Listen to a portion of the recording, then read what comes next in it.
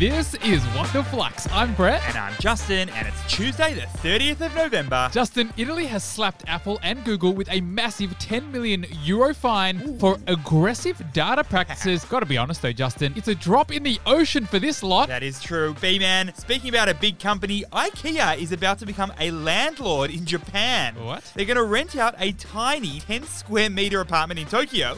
It's going to cost $1 a month to rent. Bargain. And of course, it's fully furnished with flat pack IKEA furniture and accessories. 3 spacious stories today, Justin. Let's do it. For our first. It's been sell-off city across the share market in Australia and globally because the new COVID variant, Omicron, is in the house. It's Groundhog Day up here, B-Man. What is the story? We're going to need to take you back to March 2020. The weekend's blinding lights was topping charts. Temperatures were above average for that time of year. And the stock market crashed thanks to a little something called coronavirus. Stock markets worldwide suffered their largest single-week declines since the global financial crisis of 2008. Now, Brett, fast forward to today, and just as the world was beginning to think we're seeing the end of this pandemic, a new variant called Omicron comes in. Sounds kind of like a transformer. And kind of like a pre-revenue, venture-backed unicorn. And the big O has caused a massive sell-off in the US and Aussie markets. What are we seeing, B-Man? Well, investors are turning away from risky assets to safe haven assets. So what's the key learning here? A market sell-off occurs when a large volume of publicly listed shares are sold in a short period of time. Which then causes the price of those shares to drop dramatically. And Brett, this could be because of a bad earnings report from a big global company. It could be a new player coming onto the market and threatening competition. Or it could be news of a new COVID variant like Omicron. And then prices drop even further because the feeling or sentiment in the market turns negative. And B-Man, that's when investors shift their investments into safe haven shares. These are shares expected to retain their value or even increase during shaky times. Think gold. Think cash. Think currencies. For our second story, Channel 7 and Channel 9 have both claimed victory in the 2021 TV ratings battle, and they're both kind of right, depending on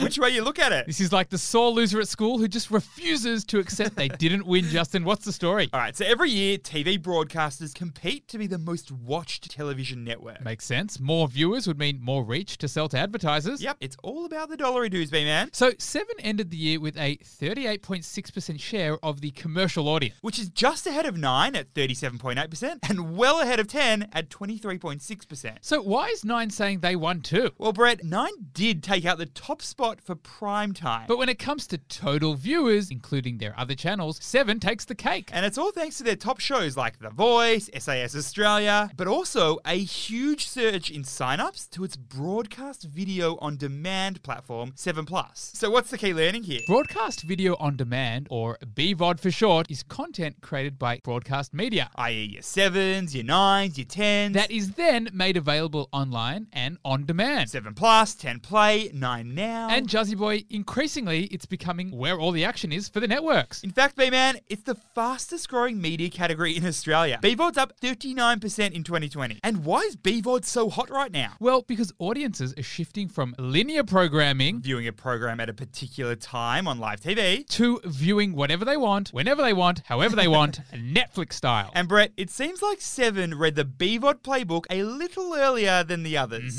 For our third and final story, Niantic, the augmented reality platform that developed games like Pokemon Go, is now valued at a whopping $9 billion. Ooh, gotta catch them all, Brett. What is the story? So Niantic is an American company which actually started back in 2010. It was actually an internal startup within Google, but then was spun off in 2015 to become its own company. And since then, Niantic has boomed to become a $1 billion company. And what do they actually do? 2 words for you, my friend. Pokemon Go. Yeah, the augmented reality version of the 90s show Pokemon. Yep, came out in 2016, and the game sees more than 800,000 daily active players. It's crazy. And they earned over $1 billion last year alone. And now they've just raised a nifty little $300 million, valuing the company at a massive $9 billion. And now they're planning on using the cash to build what it calls the real world metaverse. Interesting. So what is the key learning here? The business world and investors love to gravitate towards sexy themes. And when companies notice that sexy theme, they tend to jump on board. B-Man, since Facebook rebranded to Meta, the metaverse has been seen and heard everywhere. But the term metaverse means different things to different people. For Meta, they want to build a new virtual reality reality where we have headsets and potentially live behind a screen. Whereas Niantic sees the metaverse as a way to improve our experience in the real world. By overlaying the digital world on our physical world. So hopefully, Juzzy Boy, we won't fall into the trap of creating a dystopian nightmare-style future. Black Mirror horrors, B-Man. Flux fam, to end the year on a high, we are giving away $1,000. Sorry, Justin, did someone say $1,000 giveaway? I did, in fact. All you've got to do is sign up for the Flux app with promo code $1,000 for your chance to win. The number 1 and the word grand. The code will also be in the show notes, so make sure you sign up. Thanks for listening, and we'll see you tomorrow.